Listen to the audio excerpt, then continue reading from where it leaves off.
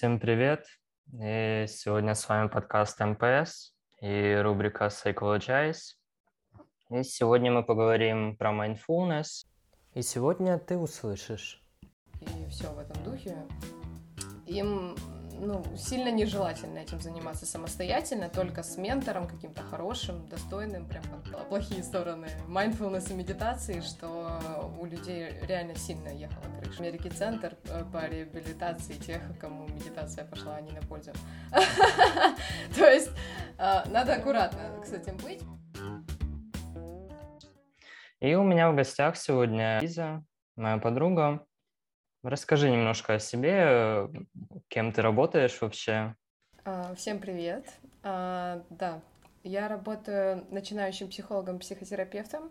Я обучаюсь психологии в Нью-Йоркском университете в Праге и психотерапии в Международной академии репарационной психологии и терапии. Вот, так что, но в психологии я на самом деле уже очень давно, так сложилось исторически. Вот, а так, да, я в теме mindfulness тоже уже давно, уже почти 2 года занимаюсь медитациями, очень активно изучаю эту тему с научной стороны, с практической, так что вот так. Угу. Круто, класс. А как ты вообще пришла в mindfulness и внедрение этих привычек в жизнь? Слушай, я была супер тревожным человеком, у меня было очень много психосоматических расстройств, просто всех видов, наверное, которые возможны. И я тревожилась просто бесконтрольно, постоянно, везде. То есть я была настолько тревожным человеком, что я по 5 раз продумывала, как мне в маршрутке передать водителю деньги. Типа, как мне что-то сказать человеку в магазине, продавцу.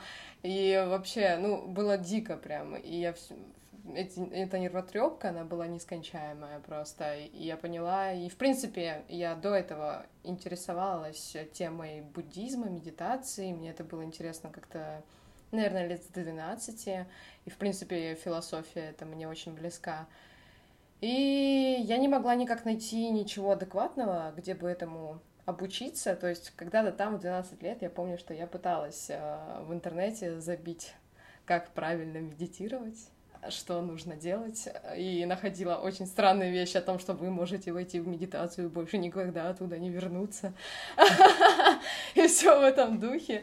И я думаю, так, ладно, пожалуй, не будем ничего пока делать. А потом в определенный момент я наткнулась на приложение, которых сейчас стало так много с медитациями, и оно как-то все пошло, начала появляться литература, начали появляться какие-то блогеры, которые в этом разбираются, и все в этом духе. Мгм. Не, ну это круто, конечно, что медитация засасывает. Это правда, да. Потому что хорошие вещи, они засасывают, да. Мгм. Ну, это правда, соглашусь. А расскажи вообще, что в твоем понимании само слово mindfulness? Что это такое, про что это? Мы с тобой прекрасно знаем то, что с английского mindfulness переводится как осознанность. Все верно? Я ничего не Мгм. путаю, да? То есть, что такое осознанность? Если кратко, вот знаешь, вот Дудь все время спрашивает у всех, в чем сила? Вот сила во внимании. На самом деле, то, куда направлено человеческое внимание, туда уходит вся его энергия, большая часть, во всяком случае. И так вышло, что быть полностью осознанным во всем невозможно. То есть ты должен контролировать свое дыхание, как часто ты моргаешь, как часто бьется твое сердце, это все переходит в автоматические функции, и точно так же какие-то мыслительные процессы, они переходят в автомат, режим автопилота. Вот. Но когда это слишком сильно заполняет твою жизнь, то ты как бы проживаешь день и потом не понимаешь, как ты его прожил. Ты доходишь до какой-то, допустим, с работы доезжаешь до дома и потом не можешь вспомнить, как ты вообще доехал, как ты там утром зубы чистил, вообще чистил ли ты их, и все в этом духе. И это касается многих сфер на самом деле. Когда ты начинаешь жить осознанно, mindfulness — это, наверное, больше прям про философию жизни, это даже не столько навык, это что-то такое прям, ну, по моим, во всяком случае, ощущениям, это что-то очень глобальное. Это когда ты пытаешься быть максимально в моменте, максимально чувствовать, понимать все, быть в себе, понимать, что происходит внутри тебя, почему ты чувствуешь то или это в тот или другой момент времени. И там очень много всего на самом деле. И мне кажется, это изучать, ну, можно всю жизнь, потому что сколько бы ты ни практиковал, Мгм. каждый раз ты находишь.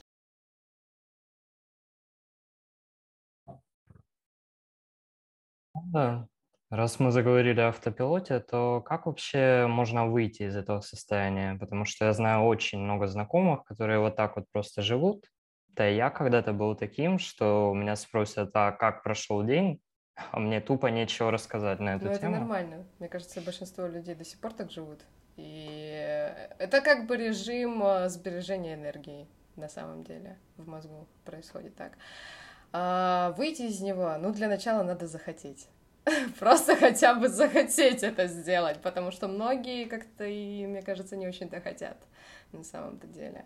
Потому что это очень комфортно, согласись, когда ты просто ничего плохого особо не замечаешь, такой в какой-то зоне комфорта своеобразной живешь, тебе все привычно, все понятно, каждый день одно и то же, и ты как бы знаешь эту жизнь, грубо говоря. У тебя создается ощущение, что ты можешь ее как бы контролировать, знаешь, когда что делать. Ну, для начала самая базовая техника — это медитация, естественно, mindfulness. Это хотя бы 10-15 минут в день концентрации либо на дыхании, либо на теле. Но тут очень важно знать, что есть одно единственное противопоказание для этой истории. Это тяжелые психические расстройства, как шизофрения и все в этом духе. Им, ну, сильно нежелательно этим заниматься самостоятельно, только с ментором каким-то хорошим, достойным, прям под присмотром, потому что были случаи, я изучала плохие стороны mindfulness и медитации, что у людей реально сильно ехала крыша. Их потом откачивали. Есть даже какой-то в Америке центр по реабилитации тех, кому медитация пошла не на пользу. То есть надо аккуратно с этим быть, потому что когда ты начинаешь только, я думаю, ты сам по себе знаешь, что когда ты только начинаешь вникать в медитации, погружаться в себя, ты понимаешь, что там, ну, редко радужные пони и облачка, там очень часто много всего неприятного. И надо уметь это выдерживать. Поэтому тут нужно постепенно, потихонечку, не торопясь, заходить в эту историю. И вот эта концентрация, она... В чем же смысл вообще в медитации? То, что ты не просто отключаешь все мысли и стараешься на них не обращать внимания, а вот, да, просто стараешься переключаться все время на концентрацию. То есть пришли какие-то мысли, как только ты осознал, что ты уже думаешь там о мороженке, о том, что делать завтра, через 3 часа и так далее, как складывается твоя жизнь, ты возвращаешься обратно в момент, вот, допустим, в дыхании, и просто спокойно себя возвращаешь, без ругательств, без внутренних критиков. И этот навык, он автоматически встраивается в мозг, что ты начинаешь осознанно проживать жизнь постепенно, все больше, больше и больше. То есть мозг сам потом начинает осознанность включать, когда ты даже этого, может быть, и не сильно специально хочешь сделать. Оно само начинает происходить на автопилоте. Это навык, это как мышцы качать. То же самое. Вот. Да. Не, ну, раз мы уже начали про медитации, то расскажи вообще, какие эффекты она может давать, как она вообще может полезна быть людям. Слушай, для этого можно книгу написать. Какие эффекты могут быть от медитации? Вон у меня куча ресерчей на эту тему. Ну, начнем с того, что первая история — это как раз снятие стресса и тревожности. Это первое, что происходит. Во всяком случае, у меня это очень ярко проявилось, когда я начала заниматься медитациями, что ты останавливаешься, во-первых. Ты остановился, сел Мгм. и просто начал дышать. Вау. Родители нас такому не учили, типа, большинство из нас так можно, оказывается. И у тебя вот эта внутренняя гонка, она начинает постепенно останавливаться, замедляться. Ты начинаешь, если ты еще начинаешь практиковать, допустим, концентрацию на теле, то есть там по очереди концентрируешься голова, руки, ноги, грудь и так далее, то ты начинаешь еще практиковать осознанность телесную. То есть ты начинаешь замечать, когда у тебя вообще что-то болит, когда ты ешь неправильную еду, допустим, ты до этого бургерами питался и казалось, что тебе нормально, а тут ты начал замечать, что у тебя тяжесть в животе, у тебя энергии мало после этого. И ты уже такой, надо бы что-то менять. Вот тревожность, и исходя из этого, начинают проходить психосоматики очень многие. Например, у меня была история, что у меня язва желудка и двенадцатиперстной кишки, и у меня стабильно были обострения 2 раза в год, бывало и чаще, и что-то прям такое пить и есть сильно вредное мне вообще не рекомендовалось.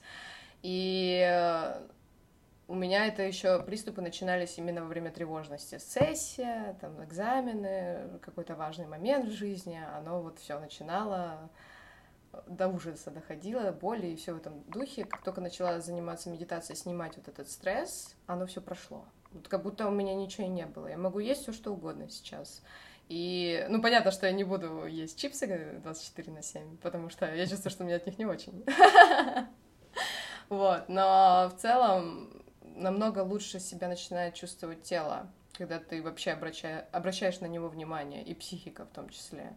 То есть, ну, тут много всего, действительно. Какие-то панические расстройства тоже вполне можно убрать с помощью медитаций. Но тут, конечно, рекомендуется все-таки не самостоятельно с паническими атаками этим заниматься, и с тяжелой депрессией, допустим. Нужен какой-то ментор или какой-то проводник, так сказать, который тебе, если что, поможет и вытащит тебя, если тебе совсем хреново становится. Но так, депрессивные расстройства, да, абсолютно, да, тоже по себе могу сказать, что медитация спасает из этого. Ну да, раз мы заговорили о техниках, которые помогают при панических атаках и депрессиях, ну да, я соглашусь, что у меня выходило себя выводить из последней панической атаки техника сканом тела, заземлиться, чуть-чуть подрасслабиться, и через время оно ушло. Да. Вот. А какие другие вообще дыхательные техники ты бы посоветовала внедрить, что ли, в день, чтобы так осознанно замечать, заземляться, уходить как-то от немножко стресса и концентрироваться на теле? Ну, во-первых, самая отличная техника, которая работает у меня, это когда ты ощущаешь, что ты перегружен эмоциями, просто тебе очень тяжело, ты вот такой весь уже на взводе. Просто глубоко один раз хотя бы вздохни и выдохни. Просто сделай это. Оно сразу уже становится легче. Это же вообще тема терапии, на самом деле. У меня клиенты учатся дышать, реально. Я их стабильно заставляю глубоко дышать. И главный совет всегда — дыши, потому что эмоции намного проще проживать телу и психике, когда мы дышим. У нас же первая реакция на стресс, на страх — это и ты такой весь собрался, и весь такой весь держишь это в себе внутри, а надо дышать. Ты дышишь и отпускаешь, оно проживается само. Вот, это такое прям, ну, супер базовое, что может быть. Это как просто дышать, вот то же самое. Есть техника квадрата, кажется, она называется. Это когда ты делаешь вдох на 4 счета, потом задержка 4 счета, на 4 счета выдох и 4 счета опять задержка. То есть ты как бы по квадрату идешь. То есть на 4 вдыхаешь, задержишь, ну ты понял. Это очень интересная история, потому что насчет психологии. В чем самая фишка любого терапевта? Он является эмпатом, он является эмоциональным контейнером для другого человека. И другому человеку его психика не умеет проживать какие-то эмоции, она считает, что это слишком много, и она блокирует это, либо вообще отказывается это воспринимать. И когда она видит, что другой человек это воспринимает адекватно, и он жив, здоров, с ним все нормально, она такая: о, я поняла. Так можно, оказывается, хорошо. И это вот эмоциональный контейнер, он точно так же дневники. Вот эти все терапевтические письма, дневники, это все то же самое. Это тот же самый эмоциональный контейнер. Ты выгружаешь это на бумагу. И вот эта четверка, вот этот квадрат дыхательный, это тот же самый эмоциональный контейнер, по сути, потому что он образует как бы квадрат, что-то такое, что вмещает в себя что-то. Вот, поэтому, да, вполне может быть. У каждого разные подходы, кому что подходит, но вот есть такая история. Еще просто глубокое дыхание 7 раз подряд, прям супер история. Когда устал, когда злишься, когда недоволен, на любой случай жизни, 7 раз глубоко вдох и выдох, именно вдохи через нос и выдохи через рот, вот это супер важно. Это прям вот, если только через нос, не так работает. Вот поскольку я не пробовала, не так это работает, блин. А так, да. Может, у тебя есть какие-то тоже знания на этот счет дыхательных практик? Знания на этот счет. Ну, я бы сказал, да, что соглашаюсь с тобой по поводу глубоко дышать, потому что, да, эмоции перегружают вообще все. Нужно взять и продышаться. И тогда проще становится вообще определить, что ты чувствуешь. Потому что в такие моменты вообще может быть все запутано в какой-то каше. Да, так и есть. Чувствуешь, непонятно, что чувствуешь. О, да. Так и есть, да. Да. Ну, вообще, что бы ты посоветовала делать, чтобы вообще внедрить медитацию в свою жизнь? Как вообще это начинать делать? Если Ну, прям человеку хочется, но он типа не знает, как начать, с чего начать. смотри, вот есть чудесная практика. Я не знаю, как она называется, я называю ее практиком будильника. Это Мгм. когда ты выставляешь себе, допустим, 6 рандомных будильников в день, и когда он звенит, ты останавливаешься, не знаю, выходишь в туалет, если ты там на работе, или просто останавливаешься, закрываешь глаза, там берешь чашечку кофе, чтобы от тебя все отстали, и просто спрашиваешь себя, как ты себя чувствуешь. Потому что первое, что ты должен понимать, это как у тебя вообще внутри, что ты ощущаешь, как себя чувствует тело, и все в этом духе. И когда ты начинаешь это практиковать постоянно, осознанность внедряется. Это такое... Ну, это база прям, это важно понимать, потому что мы все постоянно бежим, мы постоянно где-то вовне, мы никогда не в себе, очень редко. И важно вот этот фокус внимания сместить извне внутрь, чтобы понимать, что... Потому что ты сам прекрасно знаешь, как будущий психолог, что все оно изнутри идет. Абсолютно все. Мир Мгм. тебе зеркалит тебя внутреннего. И когда ты понимаешь, откуда растут корни, тебе хотя бы понятно, что нужно сделать. Медитации, ну, просто начать вот с сегодняшнего дня я обязательно 10-15 минут даю себе. Желательно в одно и то же время, чтобы ты точно это делал. Допустим, мне удобнее всего по утрам, кому-то удобнее всего перед сном. Кому как классно вообще, неважно. Время абсолютно не имеет значения. Главное, чтобы было удобно наедине с собой 10-15 минут. Я дышу сначала, чтобы успокоиться и заземлиться, а потом начинаю концентрироваться на чем-то. Тут тоже кому как удобнее. Мне больше было классно вначале именно концентрироваться на дыхании. Но если кому-то кайф именно в телесность идти, в контакт с телом, то лучше начать с концентрации на теле. Полно в интернете, по-моему, записей и концентрации на дыхании, и концентрации на теле. Можно найти приложение, можно... Да, вот я всем друзьям еще рекомендую приложение. Вот это, как оно, Мгм. Headspace, да, называется? Да, Headspace. Это крутая тема, правда, по-моему, она только на английском языке. Насколько... Во всяком случае, раньше Ну вот, было. да, по-моему, да. Не, ну да, я соглашусь. Headspace для начала, у них там так по нарастанию идет, чуть-чуть увеличивается сложность, можно выбрать курс. Да, плюс там увеличивается время, и они вообще попутно тебе объясняют, что такое медитация, что такое осознанность, Мгм. как это все делается. То есть для тех, кто владеет английским, супер тема. Плюс он, по-моему, бесплатная дается, там только какие-то фишечки платные. По-моему, что-то 7 дней или что-то такое бесплатно. Потом что-то ограничивается, не ограничивается. Ну да, классное приложение, у них еще визуализации классные.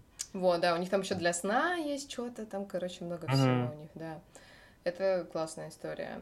Либо можно поискать каких-нибудь книжек по медитациям, тоже почитать. Тут как бы информации сейчас в мире очень много. Курсы по медитациям, вот мы с тобой два выходца из курсов. Мгм. Это супер тема. Вот мне стало все понятно именно после курса. Мне прям классно зашло, потому что там и обратная связь, ты там никогда не Мгм. потеряешься, там все вообще просто по полочкам структурировано, разложено. Мгм. Супер история вообще. А так еще, если вот не знаете ни курсов, ни книжек, ничего, то хотя бы если есть знакомый, который медитирует или хоть немножко в этой теме, обращаться к нему. Потому что он тогда уже направит, куда надо. Ко мне сейчас так начали активно приходить все вокруг на эту тему. Мгм. Мгм. Ну да, если честно, до того, как я начал проходить курс, то я несколько раз пробовал медитировать, но у меня были проблемы. Все отвлекало, все раздражало, бесило. Ну, я в итоге забрасывал. Вот. И начал так постоянно медитировать каждый день только во время этого курса. Ну и как-то оно лаконично, что ли, вошло в мое расписание. И вот так вот заземляться, я бы сказал, что это крутое расслабление для мозга, в общем. Потому что за день я бываю очень часто напряженным, и когда я вхожу и заканчиваю, это мне так прекрасно становится, и чуть-чуть настроение даже повышается, вот. Поэтому очень советую ребятам, которые еще не пробовали, но хотели бы начать, возможно, с какого-то прям менторства, какого-то опытного Да, человека, который уже медитирует долго и может что-то тут еще полезное реально, посоветовать. да, тут очень важен еще тот, к кому ты идешь. Потому что есть псевдо-учителя медитации, и как и хреновые психологи могут также навредить. Тут надо прям... Желательно по Ну рекомендации вот, идти. да. А, а тогда вот эта еще история про гормоны стресса, все вот это, что выбрасывается за день, за счет медитации, наоборот, повышается дофамин, нормализуются все биологические процессы в теле, поэтому мы Мгм. чувствуем себя расслабленно, так хорошо, заземленно. Вот. Да, а так вообще в идеале медитация должна быть все время. Вот эта тема осознанности, ты должен быть в осознанном состоянии Мгм. каждый раз, когда ты чем-то занимаешься. Это вот история буддизма, к чему они ведут всех. И, в принципе, ну, медитация про это же, что когда ты ешь, ты концентрируешься на вкусе, ты ощущаешь консистенцию Мгм. еды, послевкусие, аромат, вот это вот все. Когда ты делаешь что-то, то ты максимально погружен, то есть ты не отвлекаешься ни на что, ты в этом полностью отдаешься этому максимально и проживаешь это. И точно так же с эмоциями. Вот психотерапия прошла про то, чтобы проживать эмоции полностью, по-честному, по-настоящему. И тогда жизнь вообще, она очень сильно Мгм. меняется. Мгм. Да, и, как я знаю, у тебя есть еще свой телеграм-канал с медитациями. Да, есть. Он пока что малыш, но он растет. Это психотерапевтические медитации, во всяком случае, пока что. Если кто-то сильно захочет, то, возможно, я начну туда включать и классические истории медитативные, но на самом деле я бы рекомендовала начинать с психотерапевтических, потому что они проще для мозга. То есть, что происходит во время психотерапевтической, чем она отличается? Я даю образы, я даю определенный сценарий, и человек его представляет. В этот момент психика разыгрывает какую-то историю внутри себя, она показывает, чего ей не хватает, что-то добирает себе, какие-то ресурсы. Это очень ресурсирующая история всегда. И в этом плане мозгу проще начинать с таких медитаций, потому что вначале как бы есть история с концентрацией на теле и телесной осознанности. Ты как бы уже такой одной ножкой занырнул в медитативную историю и расслабился. А с другой стороны, тебе не надо концентрироваться на чем-то одном, потому что, ну вот я 2 года медитирую на дыхании, и мне тяжело. Реально сейчас тяжело, потому что оно до автоматизма уже выработалось, и мозг меня очень часто отключает, постоянно отключает. Поначалу оно как бы ты такой в новиночку, ты такой, о, ничего, классно, все получается, 10 минут концентрируюсь, круто, почти не отвлекся, а потом все сложнее и сложнее, потому что это тоже уходит в автоматизм. И тут в этом плане психотерапевтические медитации проще, потому что ты концентрируешься не на чем-то определенном, а в образе, и он постоянно меняется. Это как сон. Сон наяву называется, символ драма, психология, вся история. Вот, и они направлены на очень разные истории, начиная от просто расслабления, очищения от негатива, заканчивая там уверенностью, сексуальностью, здоровой агрессией, все что угодно. Для каждого случая есть своя психотерапевтическая медитация. Вот, так что если вдруг, это, кстати, еще хорошая история для тех, кто хочет начать пробовать терапию, но боится или нету возможности пойти к терапевту. У меня Телеграм абсолютно бесплатный. Вот. Можете найти его у меня по ссылочке в описании. О, реклама. Вот. И попробовать хотя бы это. Тем более, что это самый экологичный способ. С ним работать можно абсолютно всем, даже детям. Никаких нету противопоказаний. Поэтому you're welcome.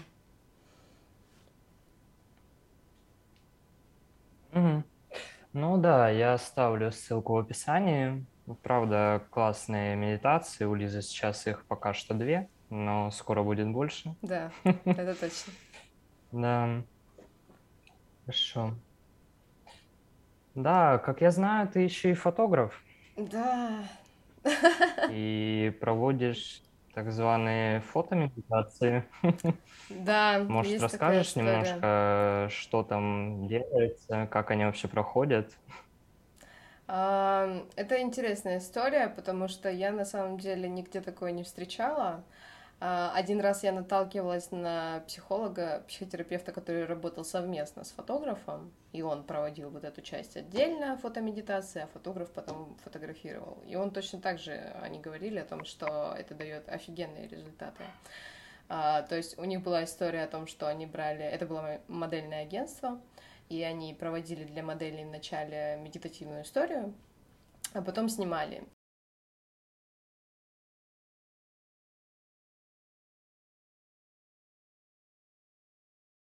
Ход к фотографии, ввести туда психологию, элемент. И я вот придумала эту историю, что перед съемкой я провожу специальную психотерапевтическую медитацию для человека, которая максимально его раскрывает, помогает расслабиться, почувствовать себя, полюбить себя в какой-то степени, чтобы во время съемки он не был зажатым, не чувствовал себя неуютно. Это еще и контакт между фотографом и клиентом. Там очень много процессов настраивается. И я помню очень четко момент, что я проводила еще в самом начале для девочек. Они все были в шоке, но одна прям, она когда открыла глаза, она сидит, смотрит на свои ноги и говорит: слушай, а мне всегда казалось, что у меня такие толстые ноги, а сейчас я вижу, и вроде ничего. То есть у них очень сильно кардинально менялось собственное восприятие себя, и это прям, ну, дает результаты на съемках. прям сильно. Особенно тем, кто есть девушки, которые очень хорошо себя чувствуют с камерой. Они спокойно фоткаются там в Инстаграм, выкладывают свои фотографии. А есть те, кто первый раз, кому просто интересно попробовать, кто хотел бы сделать шаги в эту сторону, кто мало себя любит, ценит, там, у кого куча комплексов. Вот для них эта история очень рабочая. Так что, да, вот такие вот фотомедиташки у меня.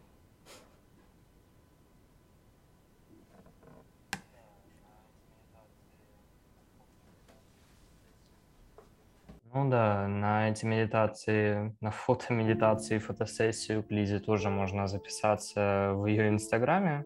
Тоже оставлю ссылочку в описании. Вот. И сейчас мы предлагаем тебе попробовать такую практику минуту осознанности. Ты должен будешь закрыть свои глаза, где-то сесть в удобном тебе положении и фокусироваться на дыхании, на своем дыхании.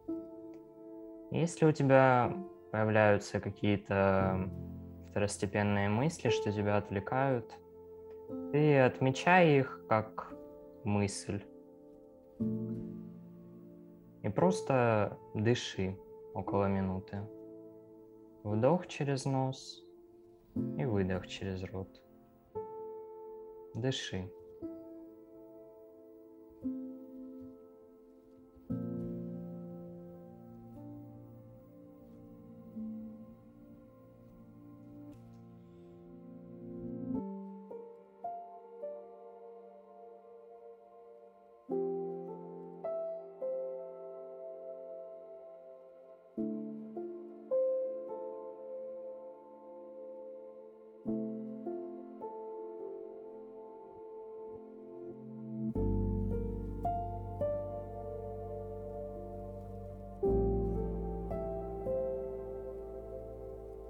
И сейчас медленно открывай глаза.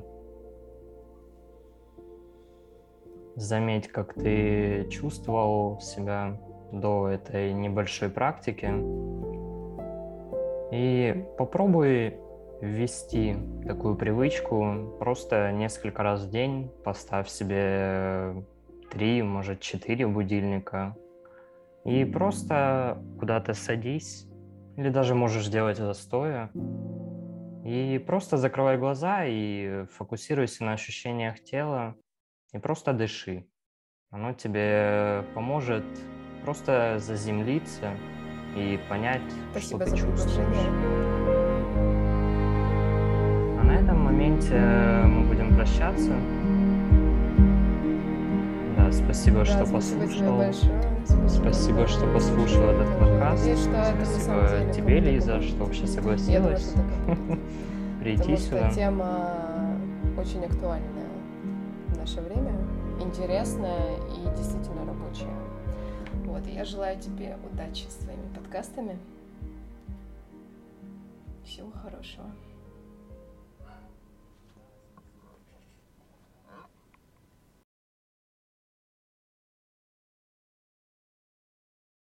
Да, спасибо всем. Пока-пока.